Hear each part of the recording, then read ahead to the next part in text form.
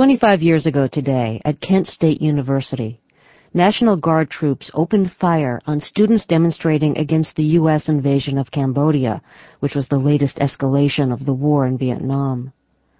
4 students were killed, 9 were wounded. My guest, Dean Kaler, was shot in the side under his armpit, leaving him paralyzed from the waist down.